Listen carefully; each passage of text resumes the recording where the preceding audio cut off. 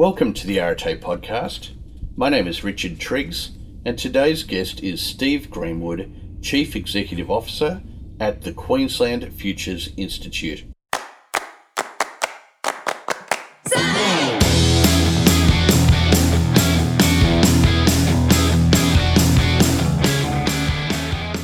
It's fantastic to have you along today, and I'm looking forward to bringing this conversation to you with Steve.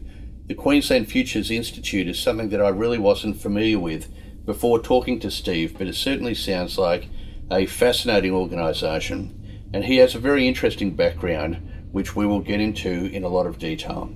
But before I formally introduce Steve to you, let me briefly introduce myself for those people who are unfamiliar with the Arete podcast.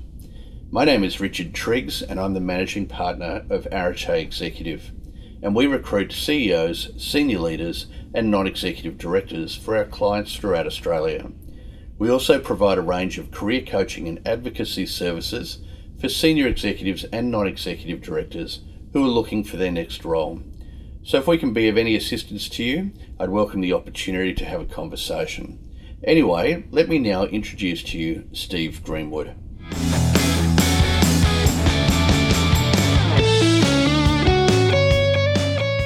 After completing a bachelor's degree in environmental science and a diploma in education, Steve Greenwood commenced his career working in local government in Queensland.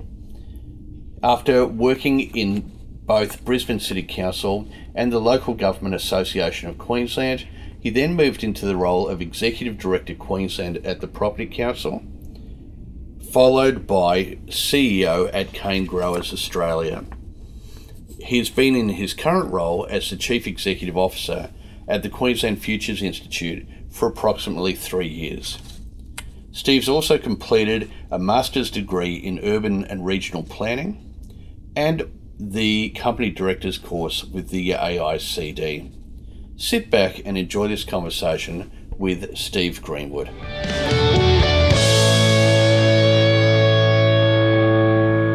Okay, so Steve, welcome to the Arete podcast. It's great to have you along on what has been a very foggy Brisbane winter's morning. Thanks for joining me, and perhaps just to begin with, if you could let us know about your current range of professional responsibilities. Thanks, Richard, and look, thanks for the invitation. I'm currently the CEO of the Queensland Futures Institute. We're a relatively new organisation, and the idea for the organisation came out of recognition that governments at all levels appear to be struggling with coming up with new ideas, new solutions for the growth of the community, both social and economic growth. So I, over a few red wines, with a very good colleague of mine, Jim McNulty, yes, a well-known chairman and very experienced businessman around town, we came up with this new idea and setting up a new organisation that sits between government. It's not an industry body. We don't represent any sector, but our broad mandate is to do what we can to come up with new ideas and solutions for the social and economic growth of Queensland. So the last 2.5 years I've been setting that up. Right. It's been a lot of fun. I've gone from quite a well-resourced CEO's role to a largely, well, not a sole operator, but almost like that, where every dollar counts, but thoroughly enjoying it. Setting up the organisation, new governance processes, new funding opportunities. But I suppose the most enjoyable thing for me has been putting together our council, which is a group of Queensland's leaders. So we've now got most of the vice-chancellors, a lot of the CEOs, chairmen from across Queensland. Still looking for more, of course, but we've got a core group of leaders that, from a very diverse range of backgrounds, ranging from Julianne Elrow, the head of the airport, who's the president, right through, like I said, the vice-chancellors, Channel 9's involved, News Corp's involved, right through to the heads of Red Cross, also St Vinny's. Peter Martin, St Vinny's, Peter. And the idea, the reason for doing that is I'm of the belief that you pull together a very diverse group of very smart people present them with some challenges, they'll come up with some really great solutions, and that's proving right now. So and so we're apolitical. Yes, we're apolitical. And independent, and they're two words that are very easy to say and very, very hard to stick to. But that's what we're trying to do, And so we work alongside all sides of politics to drive and come in with ideas and solutions. Okay. Where government's struggling. Yeah. So I'm interested, when you had some lines with Jim and you sort of came up with this idea, was part of the process of creating it looking at other cities, perhaps globally, that had similar type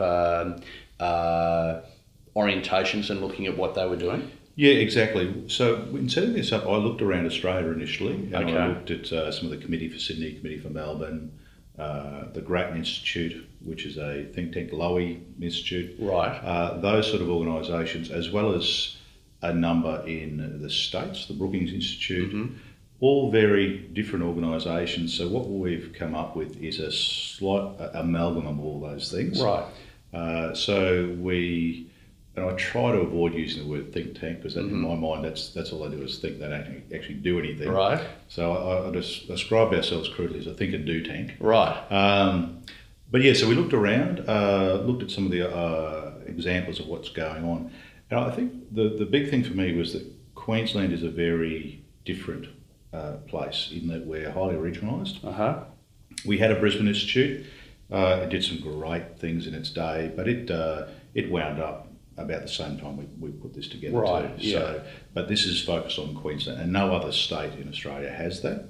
So I think it's unique. And hopefully over time we'll be able to actually, based on the learnings, the trials and tribulations of setting up a new organisation, we'll be able to take that down to New South Wales and Victoria.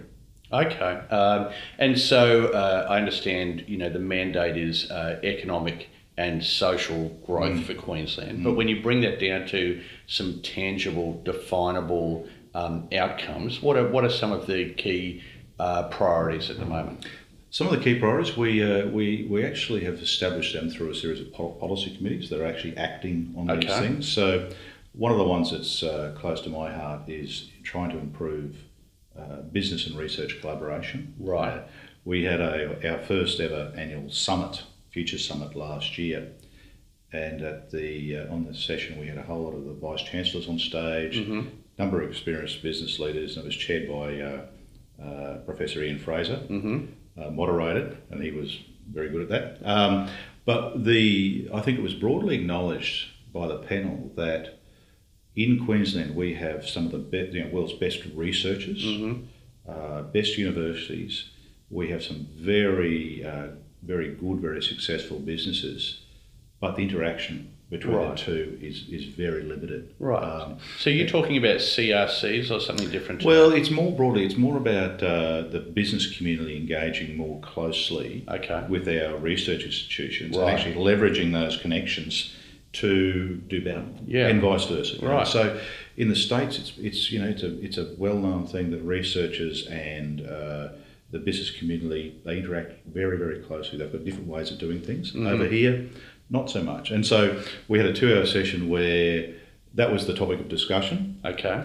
And there were no answers. Right. So we all recognised the problem, but there were no answers. And so we've now got a policy committee looking at that. That's chaired by Carolyn Mountford, who's the CEO of the Translational Research Institute. Ian Fraser's mob. Right.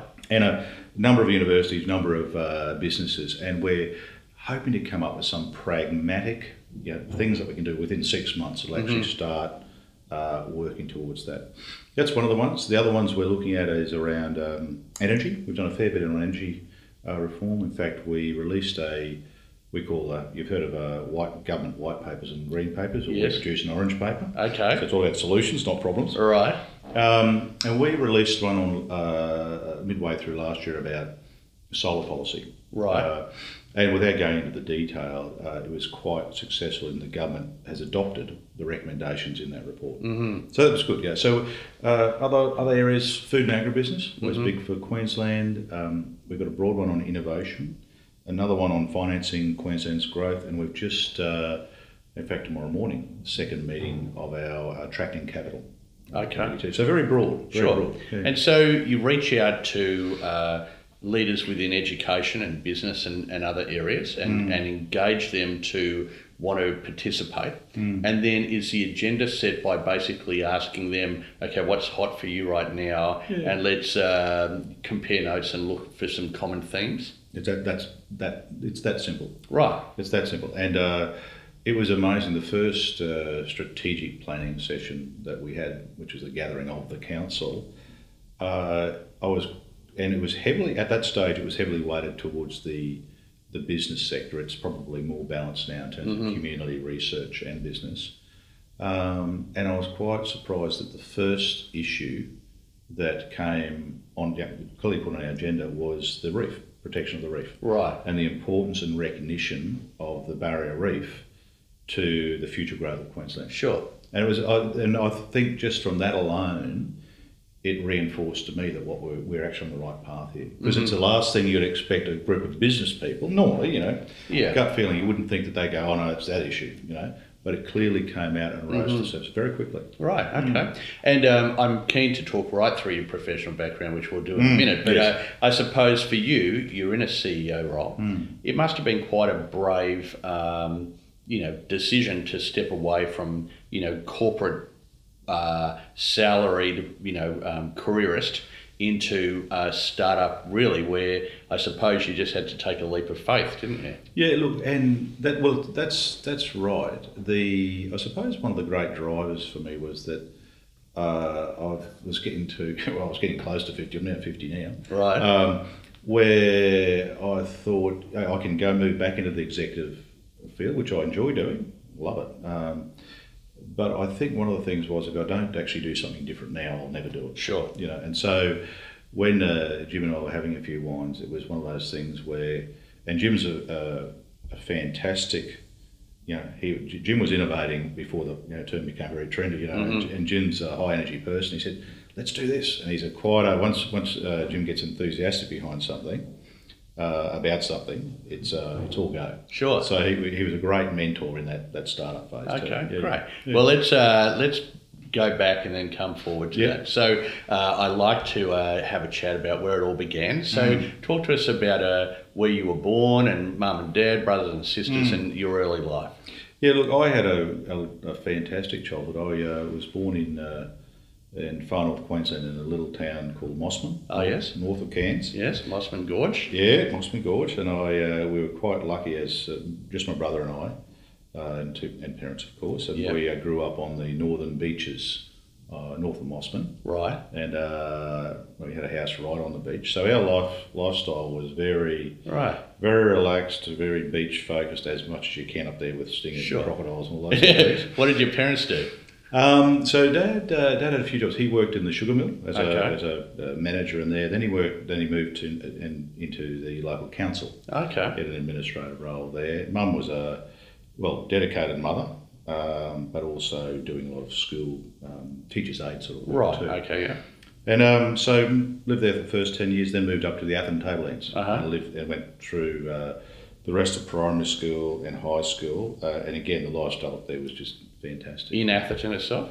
In Malanda we were. Oh, so right. A small dairy community. And, I lived in Cairns for 4 years. Oh, you done well there. 95 to 99, and Malanda chocolate milk was quite a delicacy. Well, absolutely. Well, I when I was coming down to university, I'd go home for the Christmas holidays. Right. I think for 5 years I worked in the dairy factory in the cheese section. Right. And morning tea was always chocolate milk. Of course. I had Aidan Coleman, the CEO of Bega Cheese, on the podcast recently. All right. Okay. So your dad was in the local council in Mossman, and he moved in within council into Atherton. Yeah. So he moved up to Eacham Council. Okay. And I think for him it was in recognition that for my brother and I, who's 18 months younger than I, that once we'd settled in Malanda, which is a lovely little community, for him, I think he made a call that's where he's going to stay in terms of his career while we finished high school, which was a big call for him because he'd always wanted to be a Shire clerk, which is now a CEO's role. Okay. And in fact, I think it was as soon as my brother left home to come to university in Brisbane, he then applied for and got the Shire clerk's job out far west and all that sort of stuff. Right. So it was a recognition for us, which is a big thing, I suppose, for someone to actually put their career on hold. Yeah. For the stability of their kids and that sort. Sure. Yeah. Older or your younger brother? Younger brother, 18 months younger. So you went to university first? I did. Down in the Big Smoke? Yeah, I did. And look, and I try and explain to my kids the significance of that now, because coming from Malanda, a very small country town, to the big city of Brisbane, in those days there were no mobile phones, there was no email, there was no internet. The dislocation was significant. I was fortunate; I had a couple of friends come down with me. Yeah. But it was a significant thing, and I still remember that. On a Sunday night after 8 o'clock, which is when the phone calls were far cheaper, all the New country kids walking down to the payphone, because that's all we had, and their pants were bulging with 20-cent pieces, and they pile them on top of the phone and start shoving them in, and $10 a go, within 5 minutes. Sure. And so you went to Griffith Uni. Went to Griffith, and Bachelor of Environmental Science. I did. What was the attraction to that particular course? It's one of those things where I was solely, I was good at science. Yeah. And one of those days I went and spoke towards the end of grade 12, spoke to our guidance counsellor, and he said, and I said, he asked me what I wanted to do, and I said, I've got no idea. He said, there's this great course in this new university down in Brisbane called Griffith University. It's called Environmental Science. It's all about science. And he said, do you want to do that? And I said, that'll do. Right. And it was that simple. Yeah. And I think I went home and told my parents, and they were most distraught in that going, what's this environment stuff? Sure. Because in those days, this was 82. The word environment was not seen very positively in Far Queensland, let me tell you. Yeah, sure. So it was the time of the big sort of activist type movements then. Yeah, the Tasmanian Dam. That's right. Stuff was long off, and then there was the road up through the Daintree. Yeah. And so you went to the Nathan campus? I did. And did you live on campus? I did. Right. You lived in the service residences for the first year. Okay. Then moved to the flats after that. And right. Look, all in all, it was a good experience. But I think, in terms of hindsight, it's one of those things that, and it was a good degree. It's a really good, but I call it the arts degree of the sciences. Sure. You did a little bit of everything. So I think that's been good for me, but sometimes I think maybe if I'd specialised early on, it would have been better for me. But yeah, well, I mean, Griffith was a funny place then. I did my undergraduate there, Bachelor of Commerce, but when I started it was called a Bachelor of Social and Industrial Administration, and it was very much a sort of a lefty, green kind of a campus, wasn't it? Oh, very left. And I think in hindsight, that didn't attract me at all. Right. I probably, in hindsight, I would have enjoyed, even though I did enjoy myself, I probably would have got more out of a UQ or a QT, which is good. Yeah. And did you have a job while you were going through your undergraduate? No, I didn't work when I was down here, but like I was saying before, every time I'd go back for the holidays, I'd spend the 10 weeks or whatever it was working, 24/7 at the milk factory, packing cheese, and that got me through the rest of the year. Okay. Yeah. And so when you finished your undergraduate degree, what happened then? Well, there were no jobs. Okay. Not surprisingly, there were no jobs. And a good mate of mine, still a good mate of mine, we sat down and our education was free in those days. And we thought, we might as well keep studying, there's no jobs. And so our criteria were, we'd worked out that we were going to go and study where, doing a course where the most girls were. Right. It was that simple. Yeah. And the choice got down to either nursing or teaching. And there was no way we were going to do nursing. I'm surprised. So I went teaching. Or psychology. No. That would take it too much effort. So teaching it was. And so we both, and at that stage, the Queensland government, there was a real shortage of science, maths teachers. Yeah.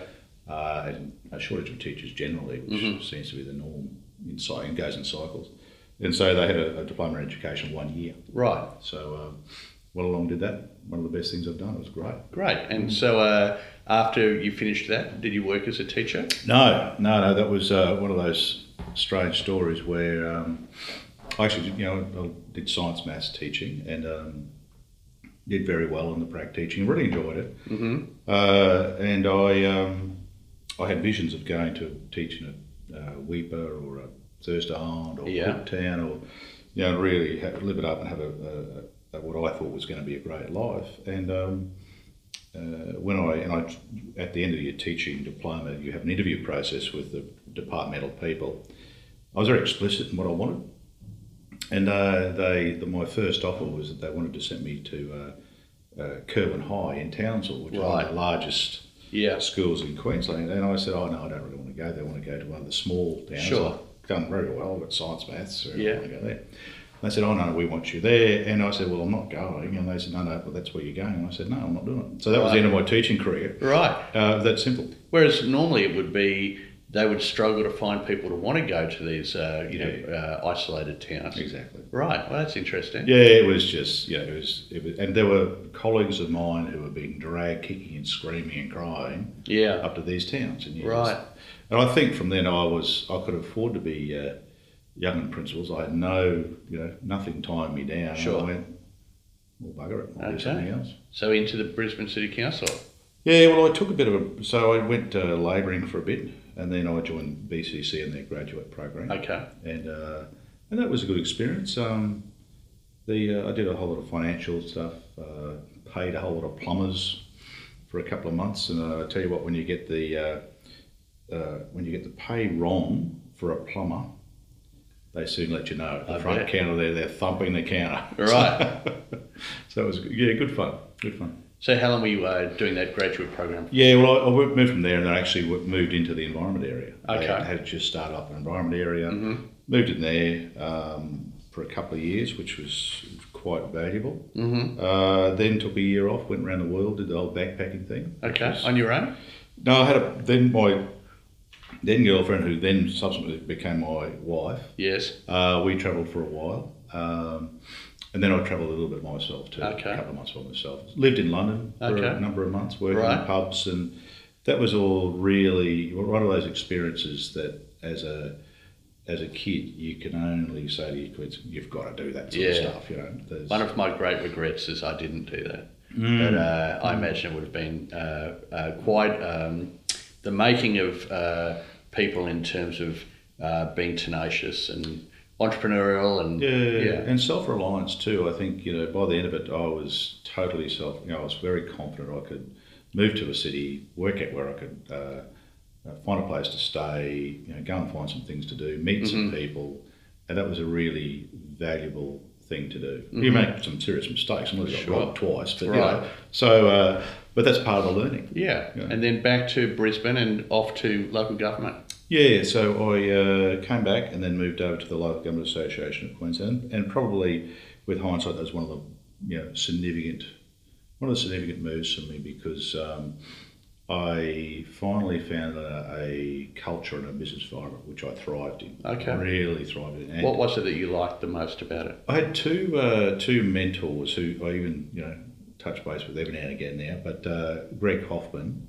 And Greg Hallam, the head of the LGAQ, and both very different people, but both created a culture and a business environment and an attitude towards work and having fun too, which I just meshed with and so thrived in that sort of environment. Mm-hmm. Mm-hmm. And you were with them for a few years? I was about over 10 years. Right, okay. Yeah. And what eventually took you away from there? Well, to be honest, probably the last few years there, I knew my job inside. I was the head of all the planning and environment area, and I was not being challenged. It was far too easy. And then the job at the Queensland head of the Property Council came up. I went for that. I got that. At the same time, I went for the deputy CEOs or head of policy, I think it was, at the Master Builders. I got both jobs offered to me, one on a Friday, one on a Monday, and they had to make a call. And in hindsight, made the fantastic call. The Property Council, I joined at the end of 2007. The GFC hit midway through 2008. I remember it well.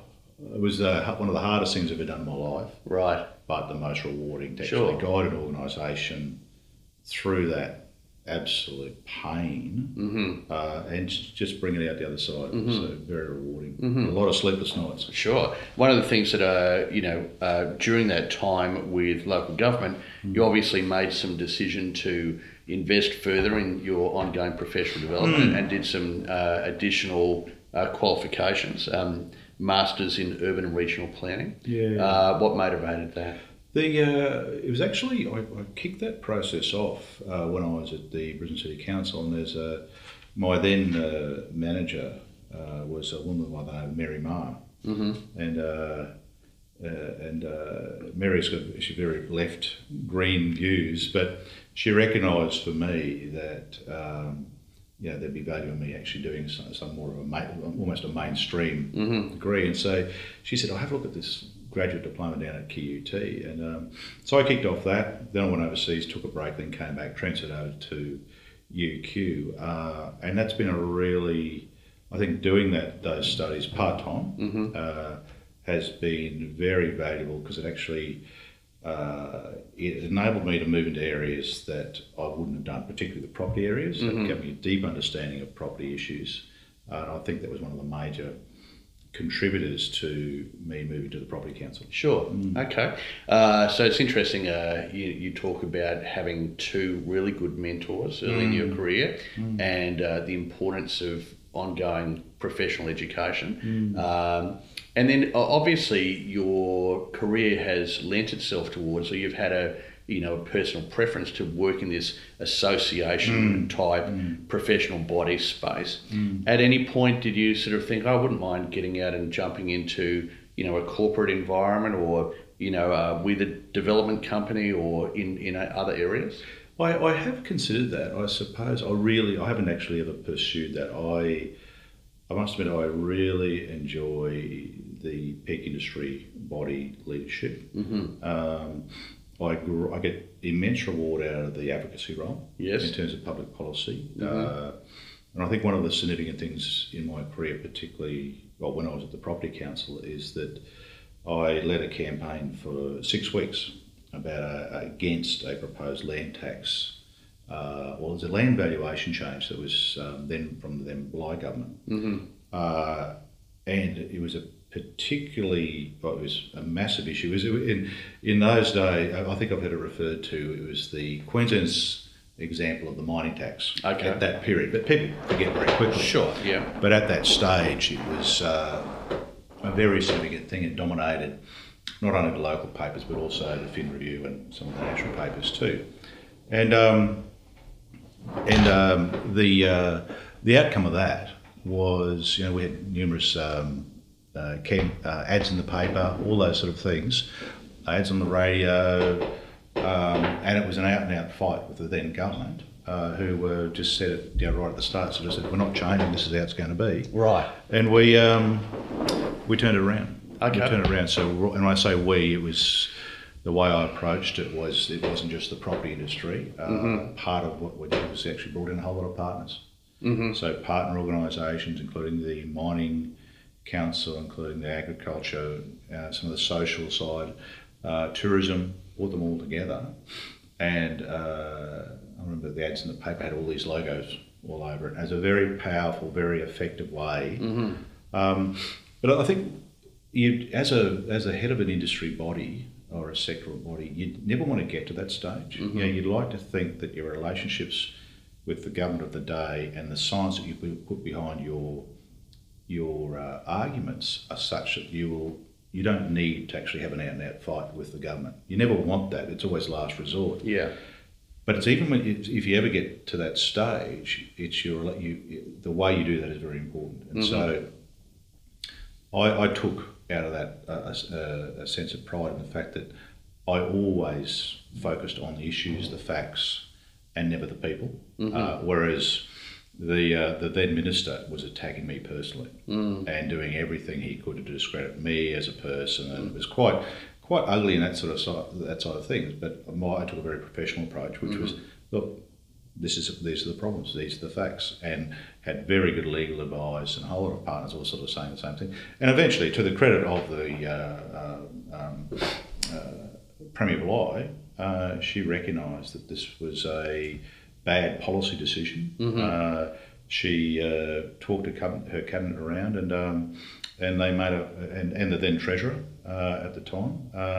They recognised that there was a problem. They stepped back, and we achieved what we wanted. So it was that 6 weeks though was a very it was immense, because my career was on the line. Sure, I spent hundreds of thousands of dollars or more, and I remember. I was there with the then head of the Shopping Centres Council, and we were down at Parliament House. The Premier asked us to come down, and we looked at each other and sort of said, "Look, we're either going to be heroes or we're going to be out of a job." And it was that simple, Right.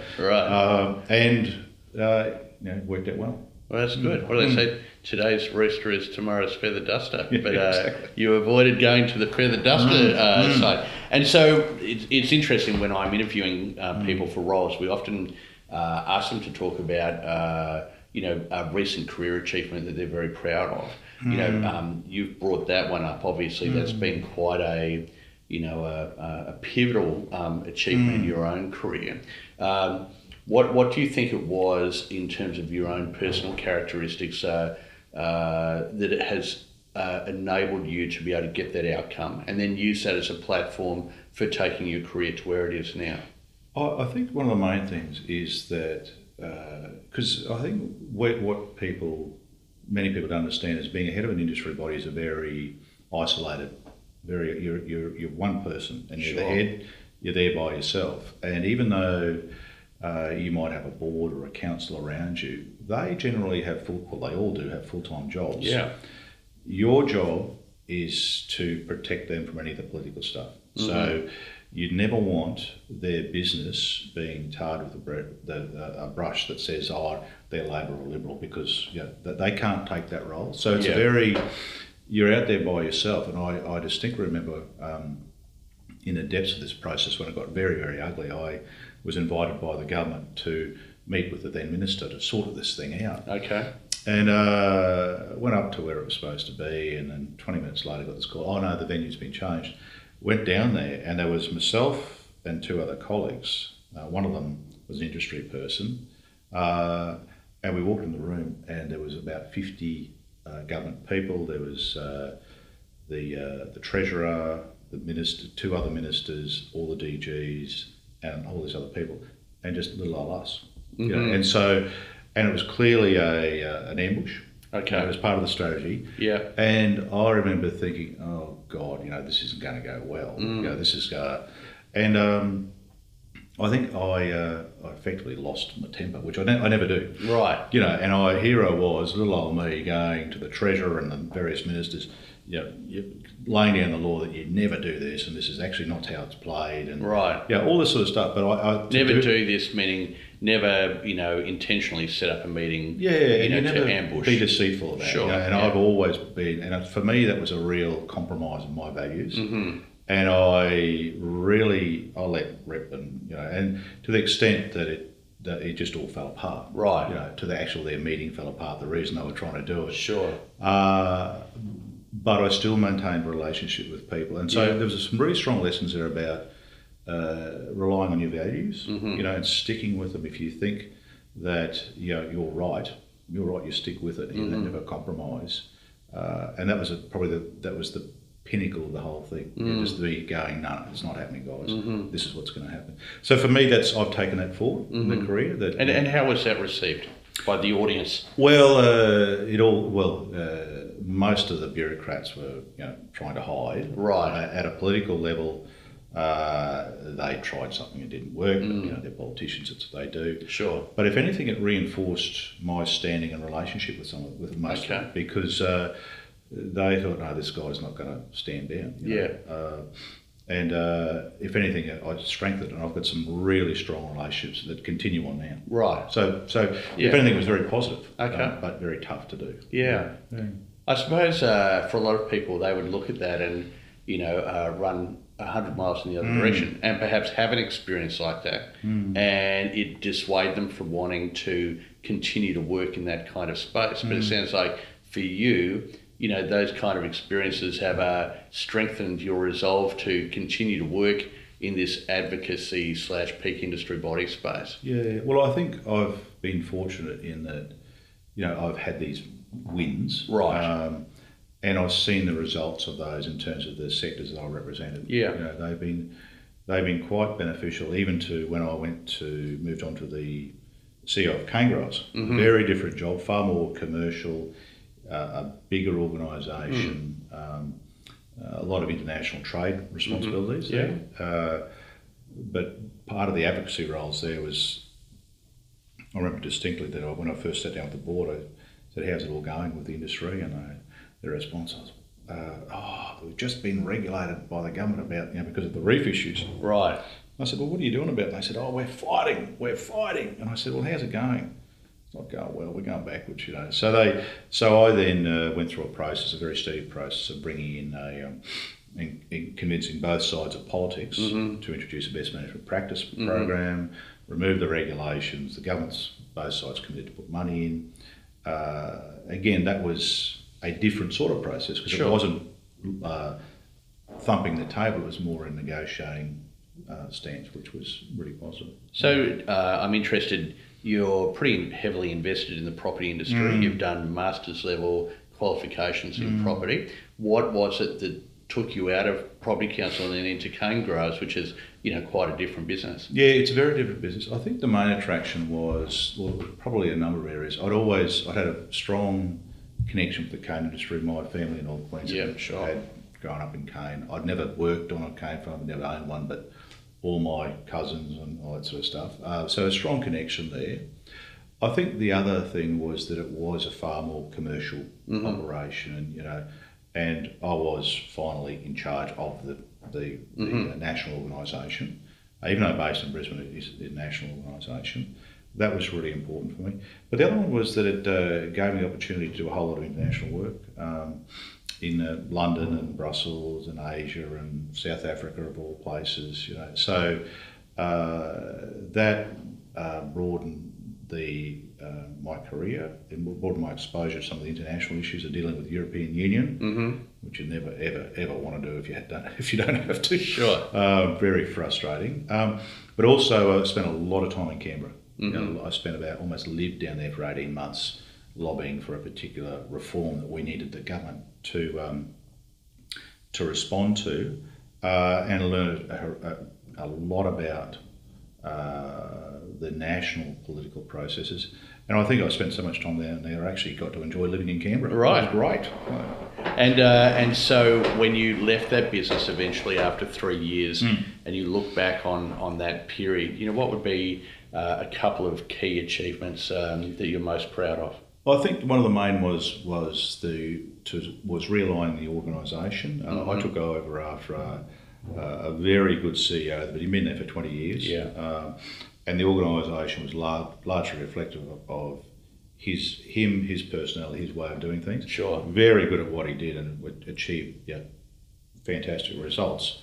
So it was a big challenge for me to come in there and actually do some new things like a genuine strategic plan, which the organisation hadn't really needed because they had such a powerhouse of a CEO before. As well as that, in terms of the government's arrangements, they were all they needed modernising. They had a board, but they didn't even really understand their board responsibilities. So there's some really good challenges there. Staffing, a lot of need for turnover there. So I did a lot of that. They also had a property portfolio that needed to be totally refreshed. So I think all those, in terms of the governance arrangements, the organisations, for me that was very rewarding. Actually getting into the organisation, lifting that to a level, initiating a whole range of things there. So I knew that when I left, it was actually very stable and in a better place. And so what was it that motivated you? Did you exit there to start Queensland Futures? No, actually, I'd been there enough. It was one of those organisations when it was 24/7, literally 24/7, and I'd get phone. We had over 5,000 farmer members, and farmers, they're a unique member. Yeah. If they've got a good idea at 3 o'clock in the morning, that's when they'll ring you up and have a chat. Yeah. So, and I needed a break. I was doing too much travel. I lived on a plane. I literally was at the pointy end of the plane, which sounds sexy at the start. It is for the first month, but when you're doing it for year after year, Oh, for sure. I was buggered. Yeah. Hadn't seen my kids for about two and a half years. Okay. So I'd really left my personal life behind. So I took about a 6-month break, and that's when I was just testing new opportunities, new ideas, and that's where I got a call from Jim one afternoon. He said, "Mate, do you feel like a red wine?" And that's led into the QFI. Sure. I mean, no doubt the relationship with him was founded during your time with Property Council because he had a very heavy involvement in the property industry. Absolutely, yeah. And so you had your wine with him and it started what is now Queensland Futures, and we've spoken about that. And at the same time, you've been doing some other things too. You've been doing some consulting work and a bit of board work and so on. Tell us a bit about that. Yeah, so I've joined, as an advisor, I've joined BDO in their advisory area. And in fact, it was one of those things that happened in Brisbane is that I'd employed BDO to help me develop the strategic plan for cane growers. Right. And in that process had developed a really strong professional relationship with Karina Collins, who heads up their national advisory arm. Terribly smart person and very, very capable and good fun too. And I was talking to her one day and she said, "Oh, have you got some ideas about where you'd like to take a business?" And I started talking about the opportunities around a public policy advisory business, which is essentially about helping government work better with business and industry because government really doesn't get them, and vice versa. So it's far from, it's never be a lobbying role. Sure. There's a lot of other organisations do that, and I think where the real benefit is actually working with this within organisations and building their capacity to engage in the public policy process. So that's what I'm setting up now, and it's looking very, very good. Okay, under the BDO umbrella? Under the BDO umbrella, yeah. Right, okay. It's interesting, I mean, from an outsider, you'd think government and business have had to deal with each other forever. Why is it that even now there seems to be, from what you're saying, a lack of awareness and a lack of capability of sort of having quality relationship? I think it's the nature of the people that are attracted to the different areas, and even the not-for-profit. If you look at the tripartite of government, business, and not-for-profits, right, the skill sets that you need are often very different, right, and the transfer of people between those three areas is often very limited. Oh, sure, so their experiences are limited, and so. I've seen it time and time again. You'll come across a CEO that's been very successful in his business operation, and basically has a way of operating, particularly if they own the business, where they just tell their staff what to do, and that's what happens. Yeah. But when they get to government, they go, well, you as government, they see them as another service provider. Right. And they try and tell a minister, well, you've got to do that. Sure. And the minister goes, it doesn't work like that. Right. And for this person in business, that's what they've always done. And to be told that they've got to operate in a different way, that they've got no experience, no exposure to, or very limited, it's just, they're back to basics, And the same with government. There's many people in government that's all they've ever done. They've never. And I remember talking to a closest friend of mine during the depths of the mid 2008, end of 2008, when all the private firms were just sacking. 50 people here, 100 people there every day. It was just ugly. And talking to him, and he'd always been a public servant. Right. And he said to me, "But why don't they just keep them going? Why don't they just keep them going until it's over?" And I said, "They can't." He couldn't appreciate from the security of government that you'd actually have to sack people to keep the company alive. Because it never happens in government. It just goes on. They just increase taxes, and they just lumber on highly inefficiently. But he couldn't understand that that's what people had to do. A very smart person. Yeah. But his experience just wouldn't. And I think that to me cemented as to why there's a really strong business opportunity here around public policy advisory. And I think a lot of the not-for-profits too, for different reasons, they really struggle to deal with government. And advocacy is a big, important part of what they do for their members. Interesting, yeah. It's you're almost like a translator in one respect, because they have their own unique language and their own unique sort of cultural imperatives and so on. Fascinating. Yeah, translation, and that's exactly what Right. it's turning one language into another Yeah. in such a way they can understand it, and Right. that's exactly how it's been described. Yeah. Okay. Great. And for a little while, you've been in the not-for-profit sector in terms of having a board role, which recently ended. Is that correct? Yeah. I'm getting too busy. So, Right. but yeah, I've enjoyed that. It actually happened when I was at. I picked this up when I was at Canberra. It was a good friend of mine. Rang me up and sort of said, Steve, there's this great role going and at Epilepsy Queensland, which I thought about it, and I thought, that'd be great because I've never actually given back into so to speak. Sure. Then it was very enjoyable. I found that then I had a range of skills that I just assumed that were normal experiences that I could then, particularly in terms of that public policy engagement, that I could actually contribute very effectively to the organisation. Okay. So that's very rewarding, and I'll probably do some more after I get through this little hump of work at the moment. Right. But yeah, it's one of those things my experiences are so positive I recommend that to anyone. Absolutely.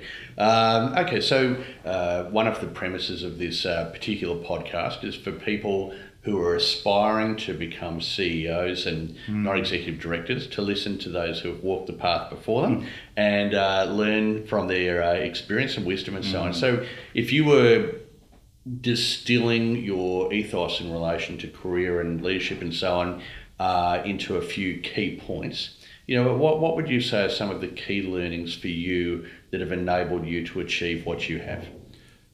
A couple of the key learnings would be that, for a start,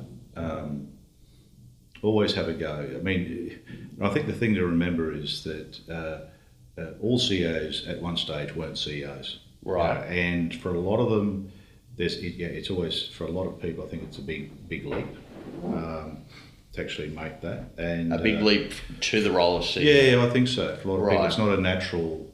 For a lot of people, I think they put off having a go, and I think sometimes you just got to close your eyes and give it a go. Yeah. And see what happens out of that. I think in terms of the role of CEO, and again, the CEOs and the CEOs, they can be very, very different positions, other than that they are the intersection between a board and an executive. And that role of managing that and communicating between the two is critical. And I think, if anything, it's about managing and working with the board. It's really focusing on what your role as a CEO is in that board role. And again, depending on the board itself, sometimes, particularly the not-for-profit, your role is to actually almost guide that board in terms of its responsibilities, because a lot of people on those not-for-profits, they don't have many skills. They're there because of a passion or a belief. Yeah. So your role there is to actually fully understand the governance roles of a board and to actually guide them. At the same time, you've got to provide that leadership for your executive too, and sometimes so you've got to almost be multi-skilled. Not only, you can't just be a good leader in terms of being a good executive leader, it's about those governance understandings too. It seems to me that a big part of your career success is the ability to moderate different opinion and get people to work towards a shared goal, whether it's government versus business or the various stakeholders associated with Property Council and cane growers and now Queensland Futures and so on. What, in terms of developing your own skill set in being able to do that, what are some of the resources that have been useful to you? Well, in terms of some of the resources, and I suppose a big part of people talk about networking and keeping in touch with people. That is critical in a place like Queensland, because you talk about everyone. They talk about globally there's 6 degrees of separation. Yeah. In Queensland, it's probably 2. Yeah, a lot of people say that. Yeah. So Queensland, even though it's 3 or 4 million people, everyone knows someone who knows someone. Sure. And I think that networking and just understanding and listening to people from all walks of life is very, very powerful. It's not done in a mercenary sense that you might get a benefit out of this. It's done in such a way that people are interesting and their jobs are interesting. And I've always found that, and I've got quite a detailed and extensive network now, that process of just engaging with people and always treating them as, because everyone's there doing their job and they're doing it, 99.9% are doing it because they are doing their job and they're doing it well. They might have opposing opinions or anything like that, but that's their job, and respecting that. But in terms of the tools, LinkedIn for me has been very powerful. Sure. It's a really... I remember I was at the Property Council and I think I'd heard of Facebook and then Guy Gibson, who's with Lend Lease. Yeah, I know Guy. Very, Guy's, he's, ever since LinkedIn first was out there, Guy's been on it, Right. And he was talking to the whole board about this thing called LinkedIn. I had a look at it and went, oh, okay. And ever since then I've used it, and it's a great tool if you use it smartly, in terms of, I have informal policies that unless, I get invitations to connect every day, but unless I have met the person, I just say no, or just refuse it. So I've got little policies like that, and I keep it for business, and so that's the way I deal with it. It's a great networking tool. It's a professional networking tool. If I know the people, I'll connect with them. If I don't know them, I don't connect with them. And if you want to do social media, it's Facebook and those sort of things. You separate the two. Yeah, look, I agree completely. And as you know, I'm a very strong advocate and user of LinkedIn. And I think that it is an incredible tool if used intelligently. Let's look to the future now. If we were sitting down and having a conversation in sort of 5 to 10 years' time, what are some of the things you'd hope you'd achieved professionally by then?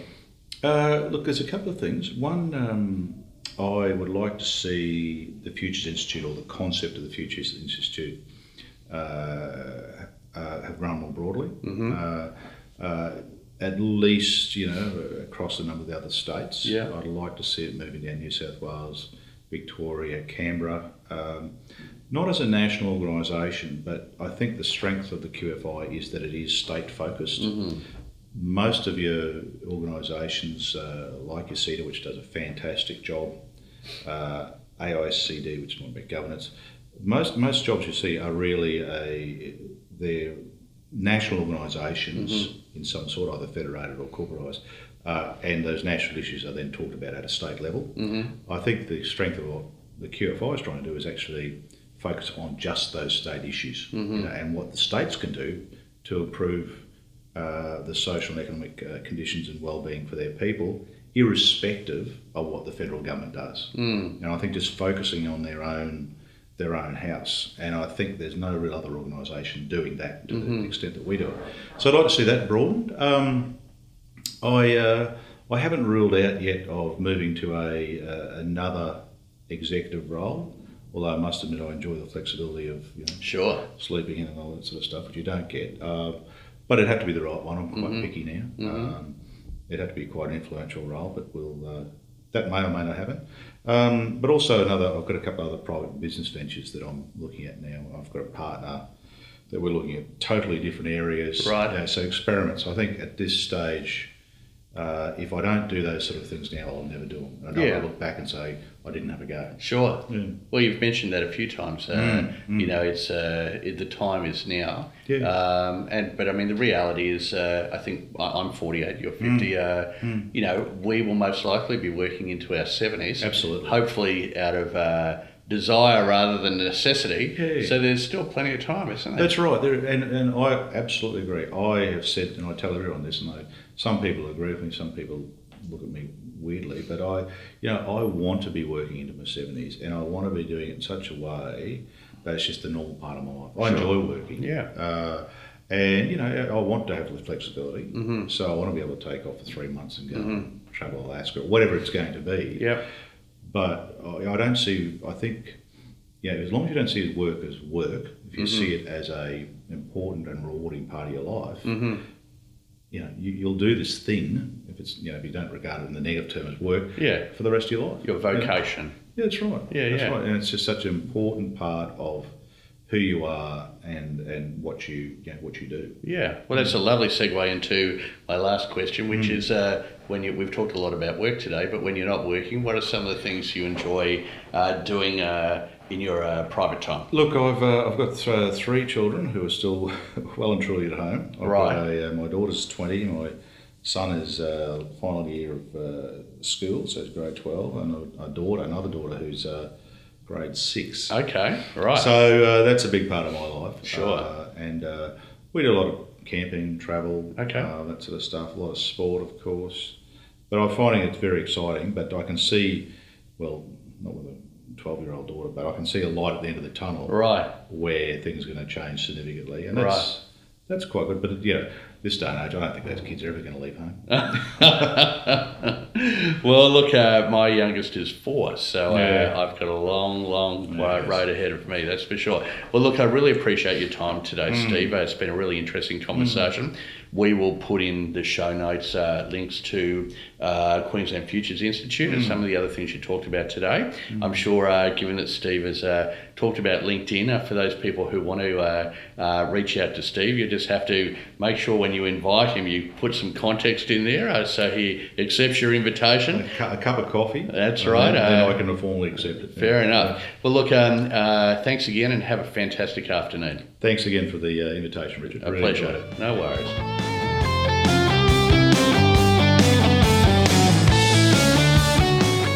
Well, I wish you the best of success in all of your endeavours. Until we catch up again on the Arete podcast. Have a fantastic day.